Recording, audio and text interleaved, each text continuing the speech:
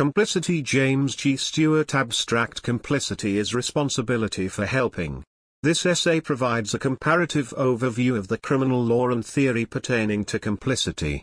Instead of taking a strong prescriptive position on the best way to construct accomplice liability, it charts a series of recurrent normative problems in this area and points to various solutions these problems have generated in practice.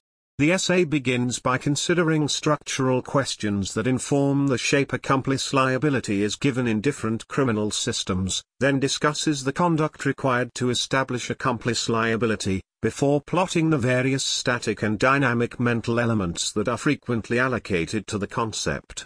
Overall, the essay suggests that a comparative approach is very helpful in shedding light on blind spots in various schools of thought about complicity, including whether it deserves an autonomous existence separate from perpetration.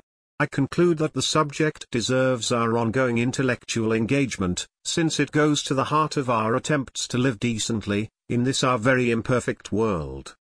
Introduction. Complicity is responsibility for helping. If I am planning to rob a bank, my chances of succeeding are appreciably increased if I enlist others to assist me. A division of labor enables me to take the cash from the bank vault, while a partner in crime detains the manager at gunpoint. Thus, from a consequentialist perspective, the criminal law should punish my assistants too, in order to deter would-be helpers who lower barriers to criminal offending. 2. Likewise, on a deontological basis, accomplices share responsibility for the crimes they assist.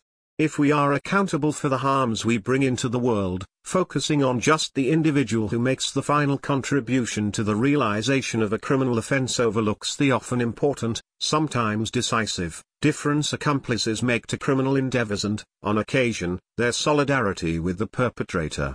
Accomplices deserve punishment to rebalance the moral ledger, express disapprobation in ways that shore up the community's common condemnation of prohibited conduct, or to respect their own dignity.